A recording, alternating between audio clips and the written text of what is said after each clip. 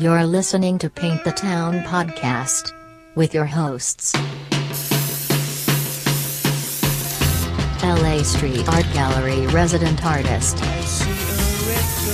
teacher, and founder of LA Street Art Gallery, James Shen of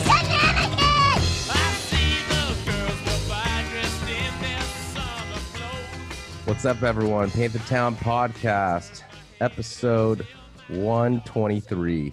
What's going on, bro? I'm a little tired, It's November 4th, day after election. The results, you stayed up all night to, come on, you knew we weren't going to have a result by tonight, right? No.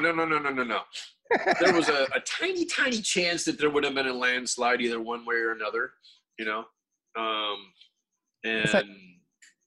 never know. But no, I didn't stay up mainly to listen to results. I just I started cutting a stencil of a wave. I didn't think so. At about 1:30 in the afternoon or so.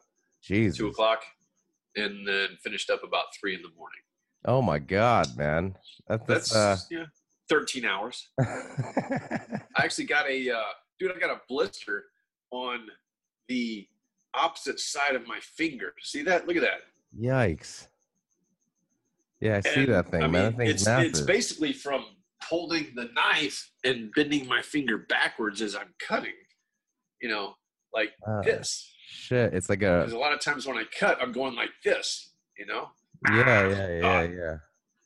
Yeah, that's oof.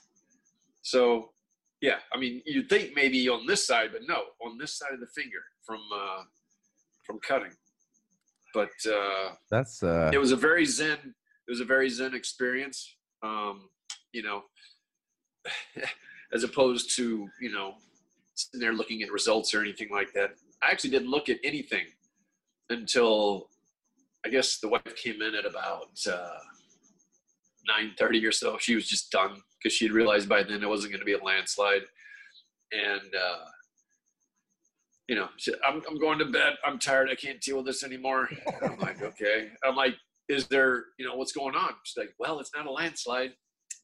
And I was like, So that's the only information I had all day yesterday, basically. I didn't look at anything. I just cut the stencil, and it was nice. It's probably the most detailed stencil that I've ever done, but it's you're cutting out water, so it's little droplets and stuff like that. It took a long time before it started looking good. Well, let's take a look at it real quick. All right, hold on a second. I have to take my headphones off. Hold on. All right, as Teach is getting his stencil, this thing's like as big as Teacher, actually. And if I really suggest you take a real quick look on YouTube. This is fucking amazing, man. Maybe get a better idea what it looks like. Look at the back of that stencil. Jeez, man, this is reminds me of the Japanese wave, man. Yeah.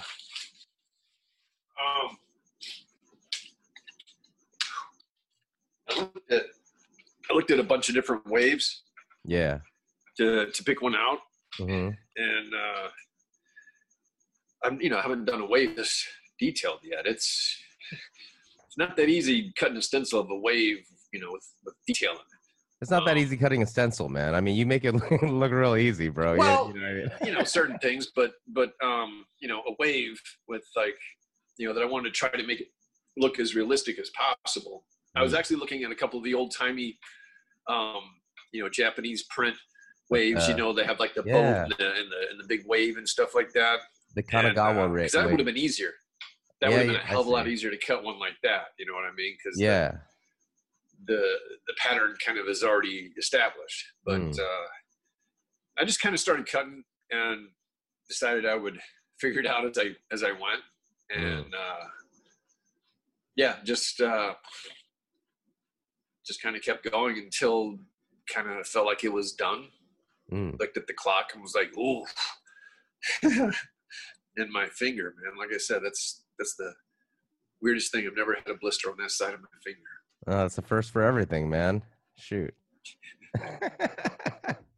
Well, shit, man. The thing is, I know that you weren't paying that much attention because I actually texted you yesterday because I was feeling like just like, a lot of just like noise from the election, right? And then I was just like, oh, hell yeah, man.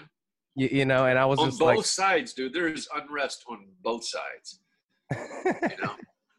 Right by my house, here in Orange County, I saw another one of those Hollywood Trump signs. I don't remember on the side of the freeway along the mountains, kind of like, it looks like a Trump. Oh yeah, sign. Yeah. So somebody they came did all the it way. up on the- So yes, on the side of the freeway in the mountains too. You know what I mean? So like, it's just funny because 'tis the season for street art. You know what I mean? And I was just like, man, I thought about it and I was like, dude, thank God I had like your piece, bro. You know what I mean? Because I took a look at your piece, the cat and the dog. Yeah, and then I was just like, you know what? I appreciated that because, like you said, that's really what we need right now. When you mix the red and the blue and it turns into purple, and it's something beautiful, like the Lakers. Laker purple, right? And that's it's like tolerance, man. Like it seems like not that many people understand that, but well, no. Here's the problem. We have a leader that has basically taken tolerance and thrown it out the window with the way he attacks people. Okay, just that alone, just the way that he attacks people and goes after people, that makes it all right for everyone else to do it. But some people, yeah, exactly. When you're attacking like people, that means you don't have any tolerance. You have zero tolerance. Okay. Well, he always plays like, some people, they're like, yeah, they love how he does that shit, though. You know what I mean? They make him feel like strong when you're on the offense, I mean, that's just some people, right? And then we'll kind of see. But look what it'll do to your damn country when everyone does it. Yeah, man. But we'll start a civil war, dude. There's a Don't few. You know there's a lot of militias that are out there ready and waiting. I'm just wondering, like, when we'll get the results, man. But well, I don't know. We'll see. We'll try to release. Dude, they're saying North Carolina isn't going to even start counting until the 12th. What's up with that? Yeah, what's up with these fucking states? They're like, hey guys, we're not going to have it until Thursday, and Pennsylvania, we're not going to have it till Friday. And I'm just like, dude, what the fuck, man? Get your shit together, dude. Like, you know what I mean? In 2000, I remember when we went through this. It was really funny, man. It took like a couple weeks or something. Not funny. It was funny at all, actually, but it took like a couple weeks. Well, it was at the time because back then, it didn't make that big of a difference. You didn't either have to listen to someone's every thoughts every fucking day, and see them all over the news. So, who was president, maybe to us back then wasn't as important, Yeah, but I think that's when like the division started, though. But real quick, man, I want to just a few highlights because I do see our guests in the waiting room. But cool. I do there. I just wanted to say to the kids that tried to make the people that try to make the vote to 17-year-olds. Okay, that didn't pass. So you know what I mean. So I was like, wait, what? Proposition 18, how they wanted to let 17-year-olds vote, basically. Oh, you didn't know that was on the ballot? No. Well, that didn't pass. So I said, fucking kids, dude. Sorry, you know what? At least wait till you're old enough to die for your country. No, I was like, you know how much that's going to fuck up the whole system when, okay, now California, 17-year-olds can vote. Is that going to count for just California when they do like the national voting kind of stuff? Or, it just like makes the system a very complicated system even more. It just opens it up for tons of lawsuits. And then let's just have 16-year-old votes too, I mean, while we're arguing the 17-year-olds. So I'm just saying, it's like, dude, we don't need any more dummies voting. And when I was 17 years old, man, I didn't know shit, dude. Okay. And I was actually. Oh my God, dude. You would not have wanted me voting at 17. But I didn't know shit. There's a few things I wanted to, I'm happy about. Oregon, like, decriminalized, like, all the drugs, right? Good. Yay! Well, I'm just saying it's good because, like, they can actually get to the problem instead of like, in my opinion, instead of like just incarcerating like low-level drug offenders or stuff like that. Making money off of people's weakness, basically. Yeah, so those are some of the highlights, man, that I care about. But anyways, man, so our guest today, I see her in the waiting room, man. I'm pretty excited to talk to her, actually, because I actually found out through, last time we had Black Palms on the podcast, basically, right? Yeah, I love and Black Palms. Yeah, super fun guy. And he was on a podcast actually called Migrations, actually. And then Nisha, who's our guest today, actually hosts this podcast. And I felt like, hey, you know what? I always love to do collaborations, especially anybody we have a link with. And I thought that it would be great to have another podcast host tell us a little bit about her podcast on our show. And then, I love the name. It's a very clever name. Yeah, exactly. And also I was thinking like we can kind of talk a little bit about all of our like family backgrounds, because you're a little bit Italian, a little bit Irish, and then I'm obviously mostly Italian, a little bit of Irish and Scotch. So I got a drinking problem and I worry about it really well, supposedly. And we can hear a little bit about Nisha's background too. So I'm gonna go ahead and let her in. Cool. Put on your red shoes and dance the blues. Dance to the song they're playing on the radio. Hey, Nisha. Hello. Can you hear us? Hi. Yes, I can. How are you? Good. Do you like David Awesome. Bowie? I do. Hard not to. I was dancing, but I wasn't moving my feet. Okay, from the waist down, I was not moving. Doing the don't jig know. over here. It's hard to say on the internet these days. You never know what's happening, especially with the Zoom. Oh, I know. Yeah, from here down. Woo-hoo. Well, real quick, let me introduce my co-host, Teacher. This is a legendary Los Angeles street artist, Teacher, also known as Keith. Cool. And I'm Hi. James, and we host the Paint the Town podcast. We're kind of just like, we say we're a street art podcast and a DJ podcast because he's a street artist and I'm a DJ, but really we kind of just like have whoever we want on and just kind of hang out with people and interview them. As long as they have an appreciation at least for art, or art in the streets or something like that. You know what I mean? They got to have some kind of knowledge of it, or desire for it or something like that. But and we know for sure that Nisha does, because how I found her was that our mutual friend Black Palms, basically, right? He was on your podcast, right?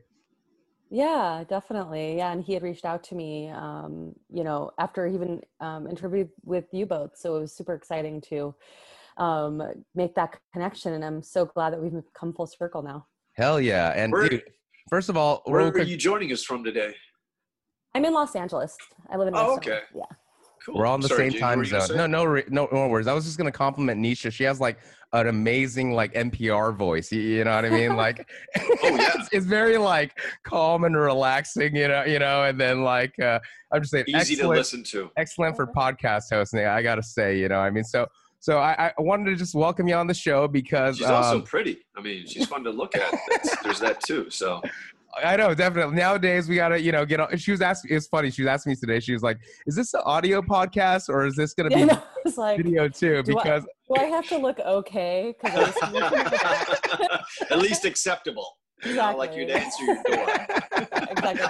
Because I have a day job, and usually, like right when I'm done with that, I'm like, all right, I'm in pajamas. I'm just like, I feel you. getting real relaxed. So, for me, Amen to that, man.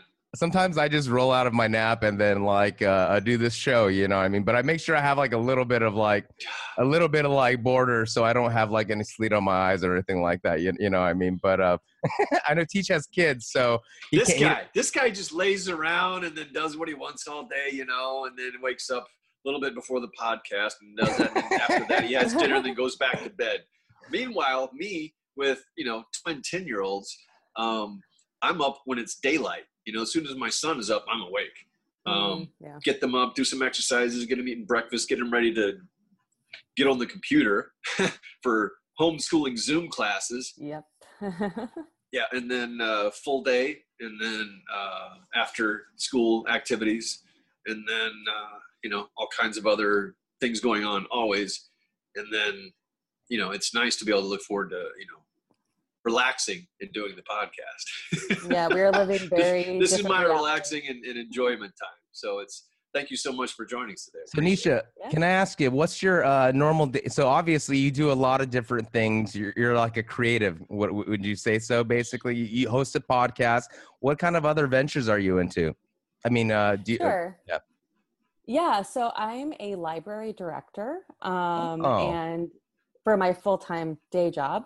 And then I also have the podcast. I'm a writer. I write creative nonfiction, like memoir and essay.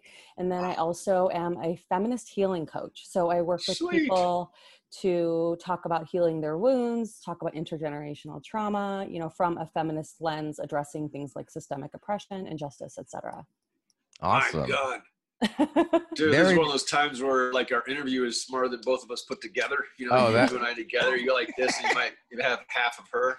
That's big facts right there, man. Yeah, we're honestly, for us, we're just very curious people, and especially for me, I have like no business being on this podcast sometimes because of this is a lot of the audience is street artists, you know what I mean? And I started a kind of like a blog community in 2010 that kind of covers street art, and it just grew into this large community called LA Street Art Gallery, which we have today, and then which you know, spins off a podcast as well too. So definitely you do a lot of stuff, man. A lot of like, I guess, can I say it's like most kind of like people here in LA do.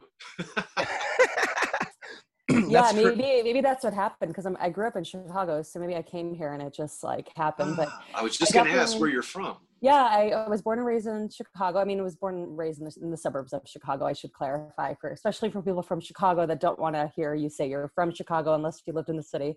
But, oh gosh, yeah. Which suburb? Just curious. I grew up in the northwest suburbs in Hoffman Estates near Schaumburg.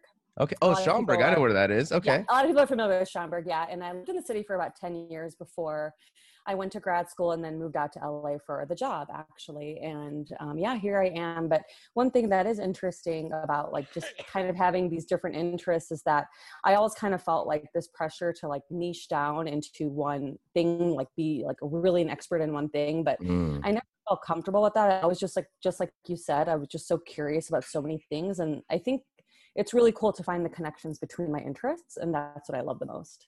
Oh, dude, I love how you obviously also have the capacity to do more than just one thing really well. You know what I mean? Some of us have a processor, you know, that, you know, hey, focus on one thing, dude, you can do it. All right, man, just focus on that one thing. You know, meanwhile, others have this processor that's like this going a million miles an hour. And for them, it's like, hey, dude, you need to do a few things. Okay. You need to do a few things so you can just keep your mind going and relax. Because I'm like that too, though. That's how it works. I'm like that too. I need to do like, I at least do like 3-4 things too at one time, you know, in terms of my creative, you know, ventures, basically. One is this podcast. I make music. I have a day job as well as in the chemical industry, selling acrylic for, you know, paints and things like that as well too. So I don't know. Let me ask you, do you feel, especially this ties into your podcast, that it's because of your ethnic background that we feel sometimes like we need to actually cover all of our bases? Like for me, I was always like, hey, I want to kind of venture onto do my creative things, but I want to make sure my parents are off my back in terms of like kicking me out, you know, paying my rent and things like that. So maybe you can go into that. How do you feel about that, Nisha? Sure, what is your nationality for the listening audience? Yeah. My parents are both immigrants from India. They both grew up in Mumbai, and I definitely think that's part of it. I think, I mean, I've had a few careers. First, I was an IT consultant. I was an IT recruiter, and then I was a speech therapist, actually. And then I decided to go to library school and become a librarian. So I've had quite a path. But the thing is, even though I've switched careers, I always tried to switch into things that were considered acceptable, especially in the eyes of Asian parents, you know, and things that would make me money, and there would still be ways to, you know, climb up some type of ladder. And you know, I'm grateful to have the opportunity and the privilege to be able to go to graduate school and be able to do these things. But there definitely was that idea where I felt like I had to, you know, like I owed them, and that they worked so hard and sacrificed so much, and that like I needed to kind of have that traditional idea of success. I mean, I no longer feel that way, though. I don't regret doing the things I've done. I've gotten so much out of these different careers, especially my career as a speech therapist, you know, really looking at things from a disability perspective has been really eye-opening for me, and brought some compassion, empathy to especially people that have invisible disabilities that may not, you know, you may not realize there's something going on with them. And it's increased my knowledge and sort of trauma-informed lens, like just looking at someone, you have no idea what's going on in their life and you can't assume that. So I think all of it just ends up tying together. Even in the library world, you know, people come into a library and they're asking you questions. It's not just about the questions that they're asking. There's like something going on that is bringing them. Maybe they're stressed about school. Maybe they're, you know, something going on in their family. Like all of those things are the deeper questions and the deeper issues. So they've all brought me to this place. So yes, the short answer is yes, I definitely have felt that pressure, but I don't think I felt it as much as a lot of my other South Asian and other Asian friends have. My parents were never like, you must be a doctor or an engineer or a lawyer. They weren't, but you know, with that being said, I kind of almost had that internal pressure too. I also don't think if I was like, I'm going to be an actor, I don't know how supportive they would have been, you know? So were they like, were they passive aggressive maybe? Were they like, you know, dropping hints, like putting a journal on your thing? Oh, look at this, how nice, you know, that doctor thing is there. Well, I think that not really, but like at the same time, I think I had like my own guilt. Like, well, I can't like do something like that. That's like ridiculous, you know? So how will people think of me? Right. Yes, exactly. What will people think of me? What will people think of them? You know what I mean? Like, yeah. Or they look in the community. Yeah. That's another thing I saw. Well, let me just say, first of all, you're talking about going through all these different careers or whatever. You still look pretty damn young. So I don't know. What did you get started at about 5 years old or something like that? Maybe, probably, because you know the Indians from India, you know, they're just smart as hell. Just about every person I've ever met from India. My son has a classmate that's from India, and his parents are just like, you know, their processor, you know, leaves mine in the dust. But I'm sorry, go ahead, James. Well, I was just going to say that, you know, for I think previous generations, and also like part of me when I was younger, I always thought that, you know, you do things that you don't like to do for work, so you can do things that you like to do for fun. You know, that's like what our previous generation was kind of always telling us, you know. But I think that the millennial mentality. Actually, you know what? My dad, more so than my mom, said, you know what? If you can find something that you really love doing, then do that. You know, because then if you're doing what you love, it's not so much work. Definitely. But I would say that when it comes to art, though, it's different. That's true. He could have chose many other things besides that, and it would have been a lot easier. But as an artist with without the solid income and everything, it's been a very hard life. Go ahead, James. I was saying that I definitely understand from teachers' point, which is actually a very unique perspective too, you know, but I think a lot of immigrants, they come over here, not necessarily, you know, when they think about, okay, I got to work really hard to obtain my American dream. A lot of times that is like working physical things, you know, doing manual labor, doing things that you don't want to do so you can maybe have a better life in your retirement or for your kids too. So I think that, you know, of course, Teach, you have a very unique perspective. And I think that your father is definitely like, you know, very wise to say, like, choose something that you love. But I think that, you know, just. Well, it's also probably because he was, you know, his job was to help make, you know, large artillery that kills lots of people. So, you know, it's a different generation. Armament laboratory at Eglin Air Force Base. I was, you know, Air Force for 4 years, went out and served in Vietnam. Luckily didn't serve active. He just basically showed the guys how to use the big weapons, and then they went and did it. But you know, he was civil service and weapons designs for over 30 years. And so, you know, I can imagine, I can only begin to imagine what it must have been like for him being a Christian, you know, someone who, you know, has like, is it the first 10 commandments, thou shalt not kill, yet his job is to create things that kill lots of people. So I think maybe that's probably one of the reasons why he was like, you know what, find something you love doing. Because I think he always had this internal battle with himself. I'll never forget the day that I questioned him about it. I'm like, Dad, so you're, because he took me just to work a couple of times and showed me what he was working on and everything. And I was like, wow. And then that thing, it hits the ground and then all these coils go out. And then anytime something that wrinkles a coil, it goes boom. Wow. Okay. And so then I think of when I was about 14 or so, I was like, Dad, so we're Christians and everything, right? But your job is to kind of help kill people. How do we rationalize that? I didn't say how we rationalize it. I didn't have those words in, but I was like, what the fuck? I didn't say that either, but that was, my thinking. And, he was ready for that day. He had a Bible verse, all picked out and everything. And I don't remember what the fuck it was or what it said, but what I do remember was that it rationalized it for him, something like, defending yourself, or I don't remember what verse it was or whatever, but I just remember that it rationalized it for him. And so I was like, oh, okay, so then it's okay to kill people that are bad. Now, luckily, I never got in any big fights, because with the kind of mentality that I had, I wouldn't have stopped until I killed somebody, because that's what my dad's doing.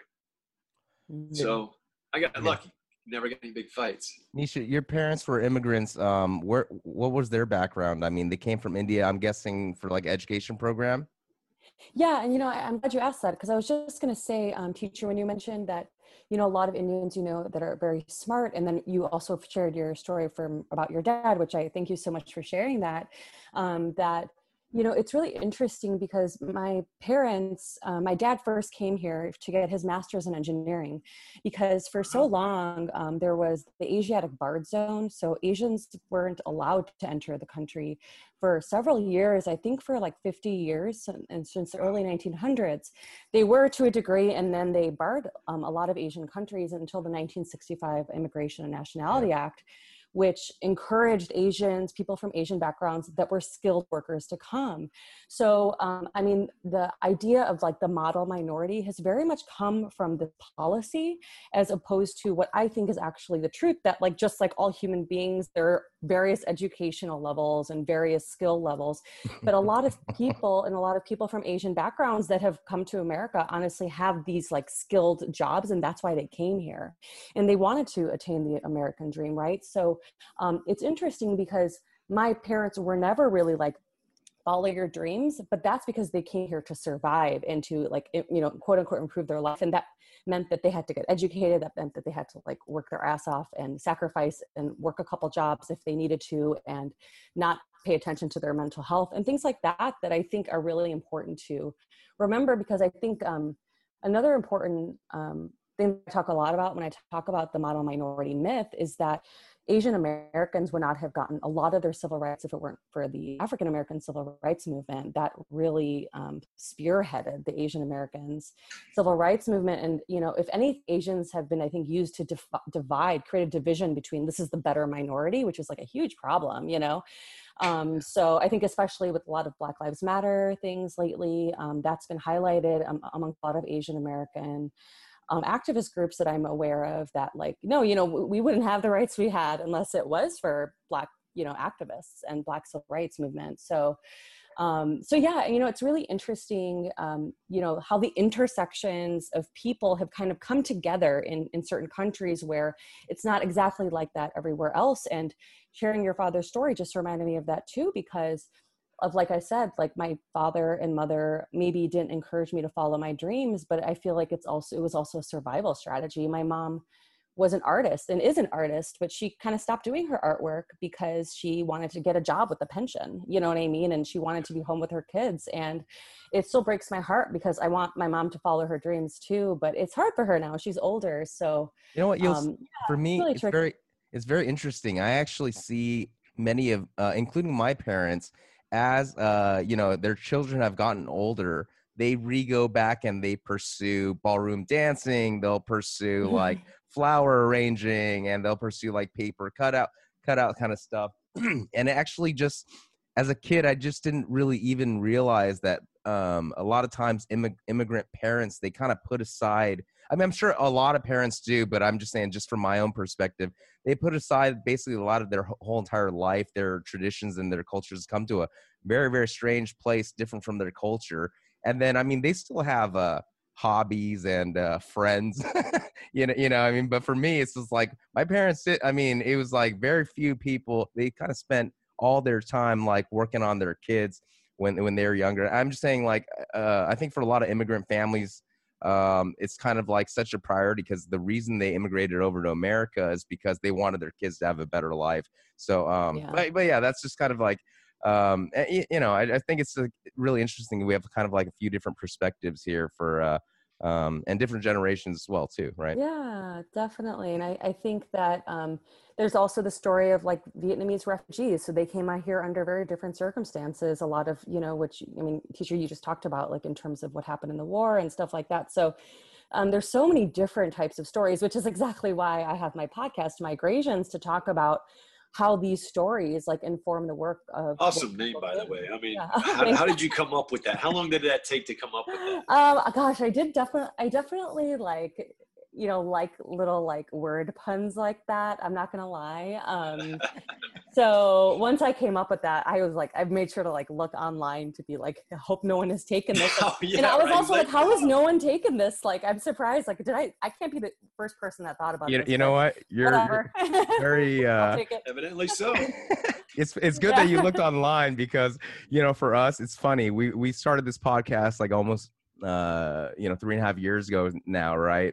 And then like a half a year ago, there was another podcast in the same, actually it was like, we had some mutual friends, another Paint the Town podcast started up, the same exact name. I guess they had forgotten to Google the name. And then it was this whole thing, I mean, we had a trademark. So I'm just saying, it's like, guys, when you have creative ideas, be like Nisha and just make sure nobody's arrived at that idea first. You know what I mean? Yes. You never know. And if they haven't, and you do have the idea, get on that trademark. Yeah. Don't mess around.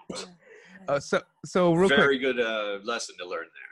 I want to just, because we're talking about immigrants kind of coming to this country, teach just for the audience and also Nisha, what's your background and like, when did your family arrive in America? Let's see. Okay, so my dad is pretty much almost full-blooded Italian.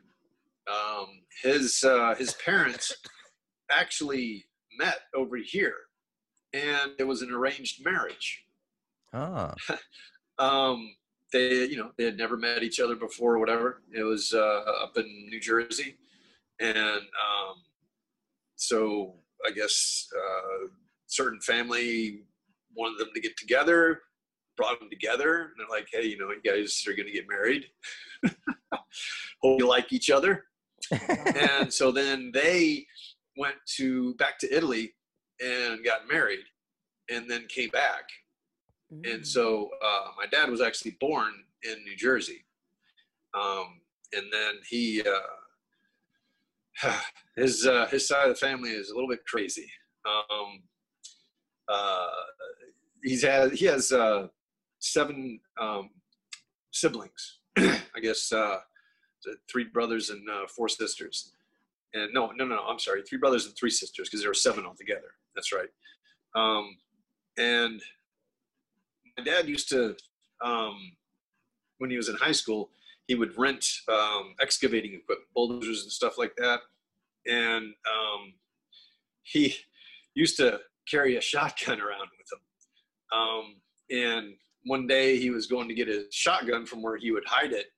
It was in like these wooden boxes and stuff like that. And he went to grab it and got caught on something, and it fired and just barely missed him. And so that kind of got him away from guns a little bit. And because I think, I forget which brother it was that did some driving for one of the organized families. Very families Italian. or whatever. Yeah. Yeah. And my dad would never tell me much about that, though. Hmm.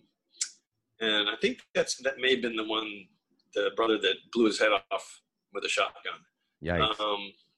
But so my dad got into the military, and he ended up down in Eglin Air Force Base down in Florida, and that's where he met my mom. At the of all places, at the chapel on base. You know, they have a church on base. And you know, it's like such a dichotomy there.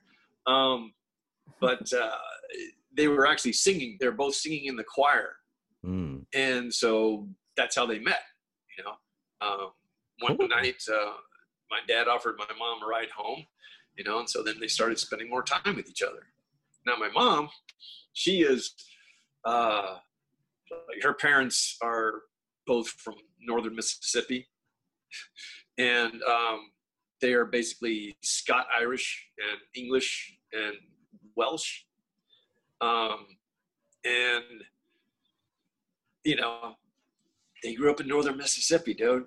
Like, they had a cotton plantation, and they had black people working for them. Now, here's the thing, okay? This is an odd thing, but somehow rationalized to them, and instead of calling black people the N-word, they called them nigras. They would say nigra. So to her, except her father and like some of her brothers or whatever would say straight out the N-word. But to them, saying it like that, I guess, was a little bit more respectful. But they still had, you know, black people. And actually, to this day, I believe there are still people living on the land and renting it that are black. So, you know, but it was definitely segregation, you know. Thanks for sharing that, man. I've known you for this long, and we've never actually like went deep into your family background. So, I mean, I appreciate you, Nisha, for being on this, for coming on this show, so we can kind of get deep into our family histories. you know, well, here's the thing. Now, you know, for my mom, you know, my dad is kind of dark Latin. You know, yeah. He's a kind of a dark guy. Dude, before the 40s, man, so, Italians were totally, you know, discriminated against. You know, they call them especially guineas. the darker ones, the ones with dark skin color. My dad, man, when he gets me too, if I spend a lot of time out in the sun, I get pretty damn dark. You know, pretty quickly, and I've seen you know, like certain shades of black people that I'm darker than. So, you know, skin color, you know, maybe not necessarily, you know, qualify you, but humans are always going to find a way to discriminate against each other. Oh, yeah, Whether it's like, absolutely. hey, you live over there, you know what I mean? They're going to find some way that they live across the line or something like that. But yeah. Also with that, you know, with my mom and dad, you know, their genetics and everything, the nationalities and everything. So you got basically an Italian with a Scot-Irish and, you know, English and Welsh. So basically I should have a drinking problem and worry about it really well. Well, Italians are great at worrying. They're just big time worriers, you know, as well as have dry humor.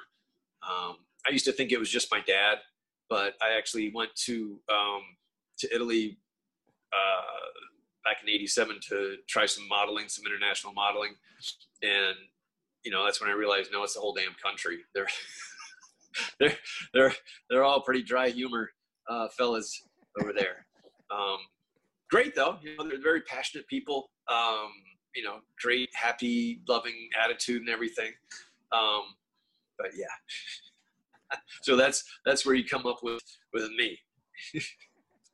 Wow, that's really interesting. Yeah. You know, on your podcast, you have an episode about Indian matchmaking, and I just wanted to kind of segue from that, because Teach was talking about how his grandparents were basically arranged marriage, you know, and then like, I got to say, my grandparents, I mean, were kind of like arranged too, man. So, I mean, if you think about it, just a few generations ago, all, you know, all the marriages were arranged. It was very common.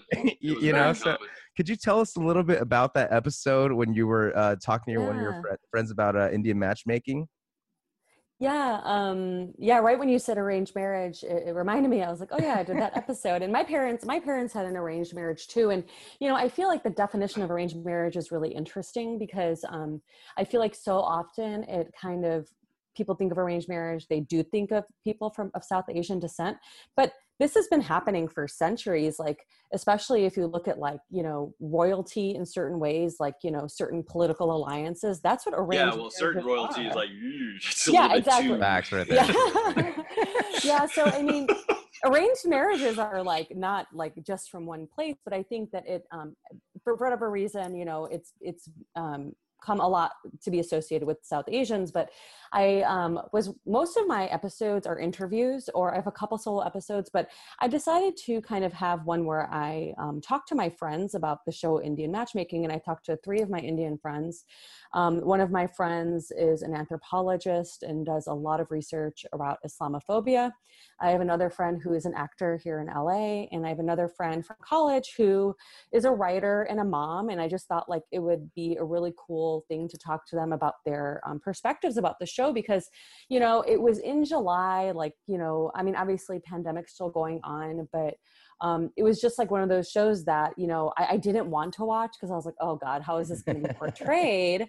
But then it's also like, well, I'm going to watch it, especially like where it's like pandemic. I'm just going to sit here and binge this, and it was definitely something where I kind of wasn't like, I was watching, but like, on my computer doing other things. I wasn't like sitting there enthralled about it.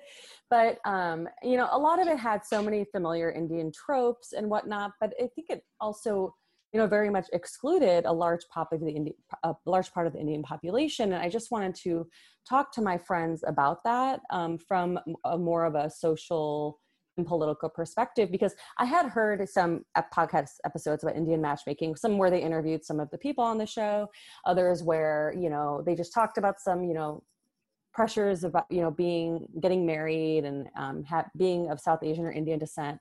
And I kind of wanted to dig a little deeper, because a huge part that people don't see, especially if they are not part of, Indian culture, is the role of caste in terms of these arranged marriages and how important that is. Can you tell the audience a little bit about, just because like not everybody in our audience may be familiar with the caste system, and just a little bit, I mean, so you can have understanding, please, Nisha. Yeah, sure. No problem. So in Hinduism, there's the caste system where people are part of a specific caste. So the highest caste is the Brahmin caste, which are the people who are maybe more religious and are more educators. It's kind of like different classes in society. Yes, it's a class. Right? Yeah. It's a class system, and it's one of the oldest systems in the world, basically, too, right? It truly is. And I've read in certain places, and I would have to really look into this, but I've read in certain places that actually kind of increased in importance after colonization, which I think is really interesting. It's something that the British apparently used to, if anything, like put people against each other, which I think is a really interesting thing to investigate. But Let's talk a little bit more about that afterwards. Yeah, for sure. So, I mean, because it exists today still. Like the caste system is still very prevalent, and it's very important for marriage. And on those the bio data that they have in the show Indian Matchmaking, it had caste there, because that is important to a lot of people. It was important to my parents. Like I know my parents are of the same exact caste. The lowest caste are what I think a lot of people in the West know of the untouchable caste, yes, which is called the Dalit caste. And these are people that they dig graves, right? Yeah, they are just very like looked down upon. There have been like gang rapes of people, and and it's still today very much alive and well. And there was something actually that was written, I think maybe it was in Forbes, I'm forgetting exactly, about something that happened, I believe at Cisco or somewhere in San Francisco, where there was discrimination of some Indian engineers against this Dalit engineer because of his caste.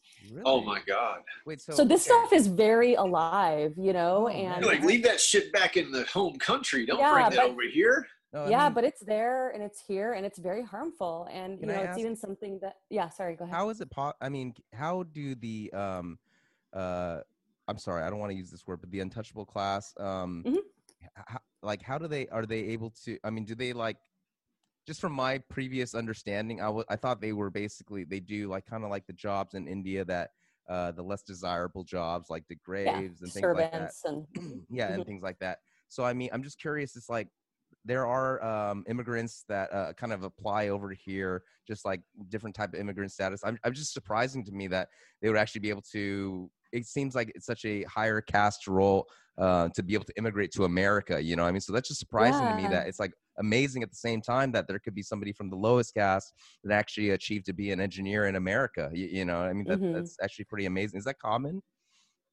You know, I really don't know because I don't Okay. have that specific background, but I also think that like all, you know, I remember going to India, visiting family, and, you know, I would see the servants that my families had, and they really worked their butts off to save as much money so their kids could be educated. Wow. So, you know, while it isn't, I would say it's more of a social thing now. It's not necessarily like you cannot have this job. It's more of like a social like I see. thing where you're discriminated against. I mean, which Okay. is very, very much happening. But at the same time, you know, at some point they were able to save enough money to get their kids educated and to, Amazing.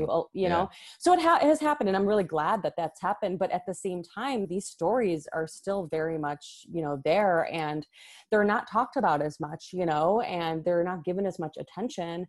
And even for myself, as being someone who's Indian, I don't hear about those stories too much because my parents, they, like I said, they married in the same caste, like their siblings did too. So I'm only seeing this very Mm, small slice. I mean, India is big. It's the second most yeah. populated country in the world. Like, that's a lot of people. Like, there's Yeah. no way growing up as a daughter of immigrants trying to like assimilate in America that was like on my radar. You know, it's Yeah, only yeah, now yeah. as I've gotten to know other people, like other activists and whatnot, that I wanted to self-reflect about my own background and my own privilege Sure. in terms of my caste privilege, because it's there, you know. And the fact that I didn't realize it shows that I'm privileged, you know, like I Sure. would know if it affected me, you know. So yeah, I mean, I'm glad to know that there has been upward mobility, but at the Sure. same time, I find the fact that it had to be upward mobility like a problem too. You Oh, know? definitely. And that's another Speaking thing, of man. upward mobility, can you talk a little bit about the feminism efforts that you've worked on?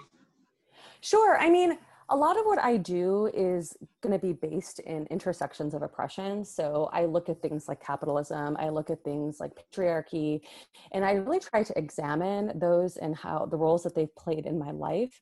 And I think everything for me came together because I was in a very toxic marriage. I'm divorced, and you know, and in that marriage, I started realizing the role of patriarchy and the emotional abuse from my husband. I realized the ways that he felt pressured to be a certain person and to be this type of man, and how that ended up harming myself and him too, you know, and how these structures are upheld through things like marriage and through things like these traditional structural system. After I got divorced, you know, one thing that I realized that I really didn't care to be married again. Like, yeah, sure, I wanted like a long-term relationship, but I realized how marriage itself is like a very heteronormative patriarchal structure that like, I just was like, well, I mean, if people want to get married, great. I wanted to get married, obviously, at one time, but like, I also saw that and I saw how it was a problem. And I think that those are the things that we need to investigate, whether it's that or other traditional structures, and really kind of question, you know, like, how we can look at them differently, how we can look at gender binaries, like why can't gender just be fluid, and like all these structures that, you know, are so ingrained in us that you know, are things that we have to consider. Like, I myself have misgendered people that are non-binary, and I like to acknowledge that. Oh my God. Yeah, You know it's what's really Misgendering a serious. binary person, like I don't even know what the fuck that means. Like, yeah, there are lots of people I know I that do now. don't. I mean, I do yeah, now, but like it's the before, thing, I mean, yeah. you say it to someone, they're like, "What?" Does that mean? Exactly, because it's so ingrained. But these things have been around for a very, very long time. It's just that these people were cast out as like freaks, you know, and that's really a problem because they're human beings, just like all of us, you know. Sure. So I'm glad to see more of that happening like in the world, but there's a long way to go. So that's basically like kind of how I try to do my own like personal and activist work with others. And I do that through looking at this trauma that has been passed down through the generations, through these different norms that kind of create divisions among us. Totally. What do you do for fun? I just finished binging How to Get Away with Murder, which was like super intense. Whoa. I know. I was having wild dreams, you guys. Should we Like, be it was- concerned? I know, right? I know. No, it was really, really interesting. No, it's I a had good two- Netflix. It's a good Netflix. I've seen a couple it of was hard to like it was really hard to like stop. I have two cats It's a that I binger. love dearly. Yeah, so I mean I want to say I read for fun, but that's so nerdy too, but that's okay. But hey, I'm a librarian. I don't mind fitting into that stereotype. And the cats are librarian You're thing. allowed to enjoy things, Yeah, whatever exactly. you like. You know, and So yeah, I mean, I love just, connecting with my friends and supporting them. So yeah, And I'm sure I you have mean, fun podcasting too, right? I mean, Yes, I do. It truly is how long fun. have you been doing the podcast? I just started, it was funny because I called it my pandemic season. I started in literally maybe at the end of February, and then like 1 or 2 episodes in, it was like pandemic. And then I just finished the first season. I'm going to take a few months off before I kind of get it going again. But Good yeah, idea. so I literally just started it this year. So, Well, that's interesting that you started before the pandemic, because don't you know that when the pandemic hit, all of a sudden, all these new fucking podcasts all over the place, so because true. people got more time on their hands than they know what to do with. It did kind of and they love help to hear themselves talk.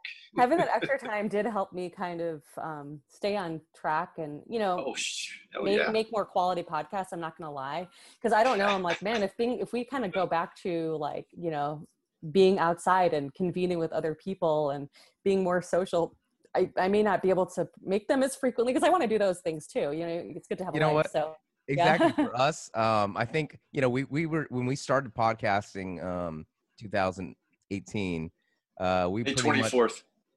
oh hell yeah, thank you Teach. But basically, for us, I'm the old fuck here. What the hell? For me, I mean, we were kind of just, I was on the road a lot of times, like traveling, whether it's for music or my corporate career. And then it's like, hey, whenever we have some time, we would do it. And then it became, hey, whenever I'm traveling, Teach should travel with me, and we should go talk to people internationally. And then the pandemic hit. So it's like, we kind of like stopped doing in-person ones, but we were able to do these Zoom meetings, and we pretty much did more during the pandemic. Well, I mean, I don't, there's no end in sight yet, but I mean, we did more during this pandemic than we did the entire first 2 seasons that we ever did. Wow, And then, so it's kind of like a routine for us now. It's almost like working out, so I mean, we've been doing Dude, like, I missed not doing it yesterday. It was kind of like, it's Something- like something that was Tuesday injection of energy. It's like incredible energy when you're doing something like this, and if you're interviewing somebody and you're getting to know them and help them, reach a new platform, get people to know them in a candid way. And I got to tell you, the first podcast that James and I did, I had no idea how it was going to go, because I had been on a couple of them before, and I just remember this one where I had told like basically my whole life story. And I thought, man, that covered some time, right? And it only was like 10 minutes. And I was like, holy shit, man. The fuck are we going to talk about the rest of this goddamn podcast? But, the first one we did was actually the day before my second solo show. I was set up in this rental space, and James came by, and I was still getting set up for my show. And he's like, look, dude, I know you still got, quite a few things to do before your show. We can do this another time. And I'm like, oh, dude, I said I was going to do this. Man of my word, man, let's get this going.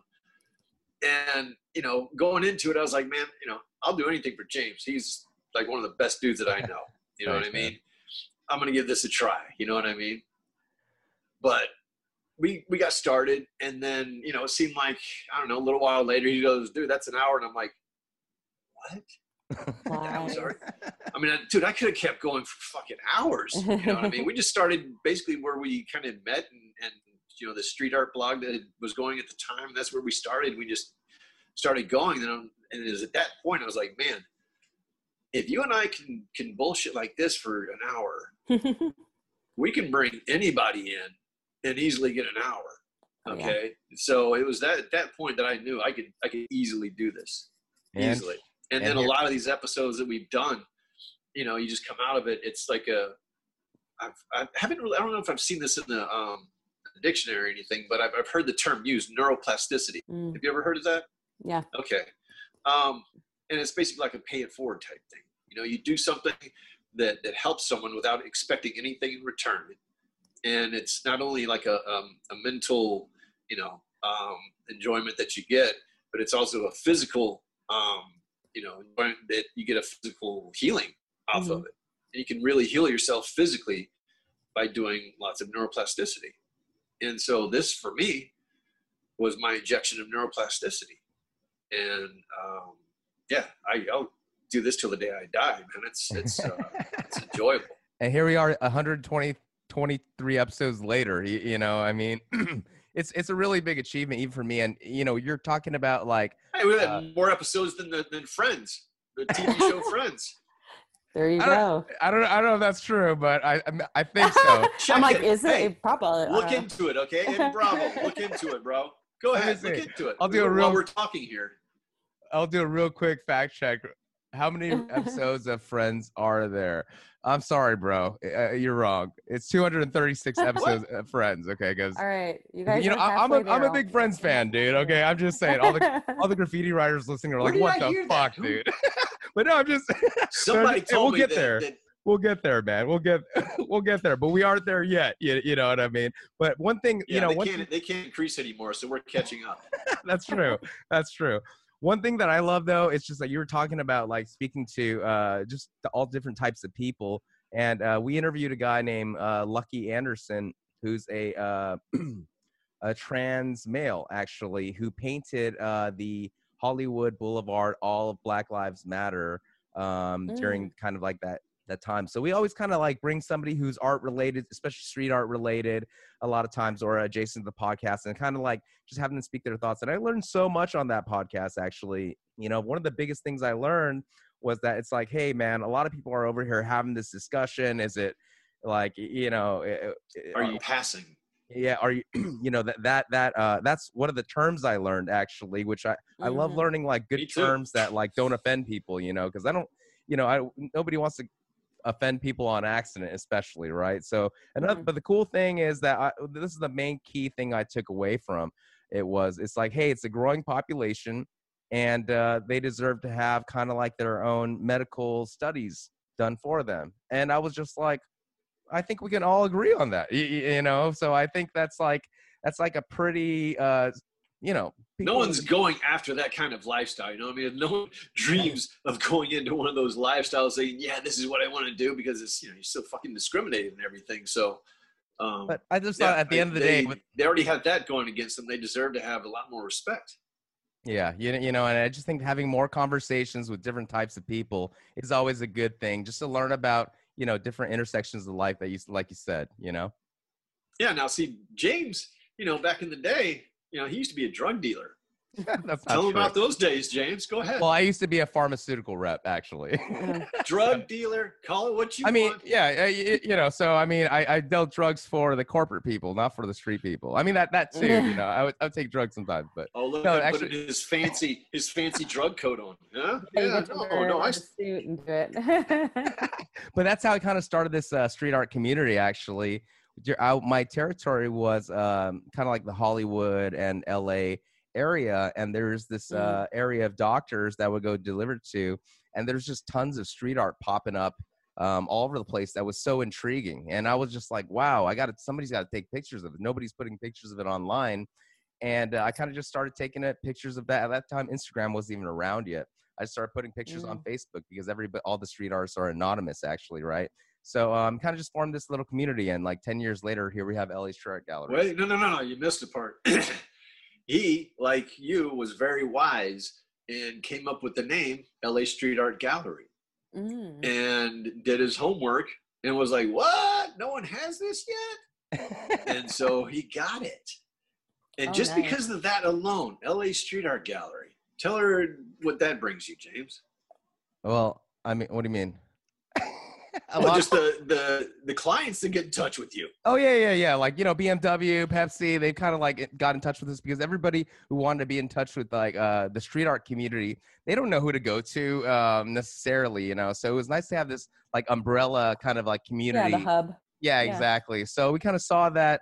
And one more thing, Nisha, I wanted to say, I didn't get married, but I almost got married. We already had the date planned with a house bought and everything like that. And Dude, dodged you know, a missile. I had to ended up like not getting married and sell the house and like do the whole divorce Wow. without the papers too. So I totally know Right. what you mean by freaking the pressures of society, you know? Yes.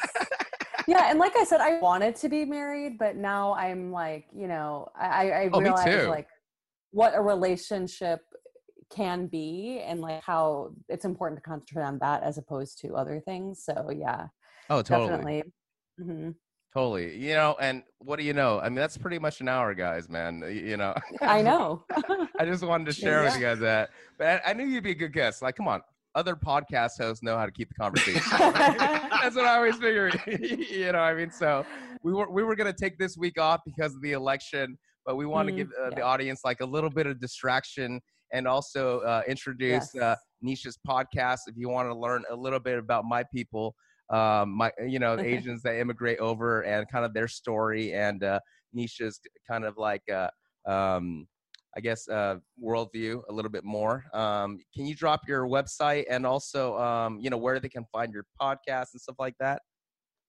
Sure. Yeah. My podcast is called Migrations, Migrasians, and you can find it on all the major podcast players. You can go to my website if you want. It's nishaland.com/podcast if you want to stream it from there. Follow me on Instagram. My handle is Healing Hype Girl because I'm all about that healing hype. And follow me on all the things. Definitely would love to hear feedback and hear more people interested in the podcast, and grateful to you both for sharing the podcast love. There I am. There she is. Check out her website. It's nishaland.com, NISHALAND.com. And there's a bunch Another of stuff. clever name. I love it. Someone took my first name, last name till 2028. So, but What? I know. I tried to find them, but I couldn't find who they were. So it's all right. I like Nisha Land. It sounds like a fun place to be. So. And can I ask you, like your last name Modi, is that like in your native language the same as the prime minister last name, or is that like a different? Okay, because it's spelled with Modi is spelled with the I with the prime minister, right? The I is the more common spelling of it, but for whatever reason, I was a Y. I've asked my dad. I had asked him several times about this, and he's like, "I don't know. That's just how it was." And I'm like, and it confused me because I'm like, yeah, but you aren't using English characters, so how did it happen? But I've never gotten an answer, so I've just dealt with it. Well, it's probably the British people finding ways to separate people. You know what I mean? They did something as they do. Yeah. Yeah, that's awesome, man. Yeah, they don't care if they misspell it. Yeah, definitely. Oh yeah! Thank you so much, Nisha, for coming on and telling us a bit about your show, and we appreciate you so much. Okay. Thank you both. I truly, truly appreciate it, and appreciate being on here. All right. right. Yeah, Teach. So pretty much leave us a review on iTunes. Follow us at PTTP Show, and thank you very much. Yeah, and listen on Spotify, and check us out on YouTube. To the audience, love you guys. Take care and peace. Peace. Bye.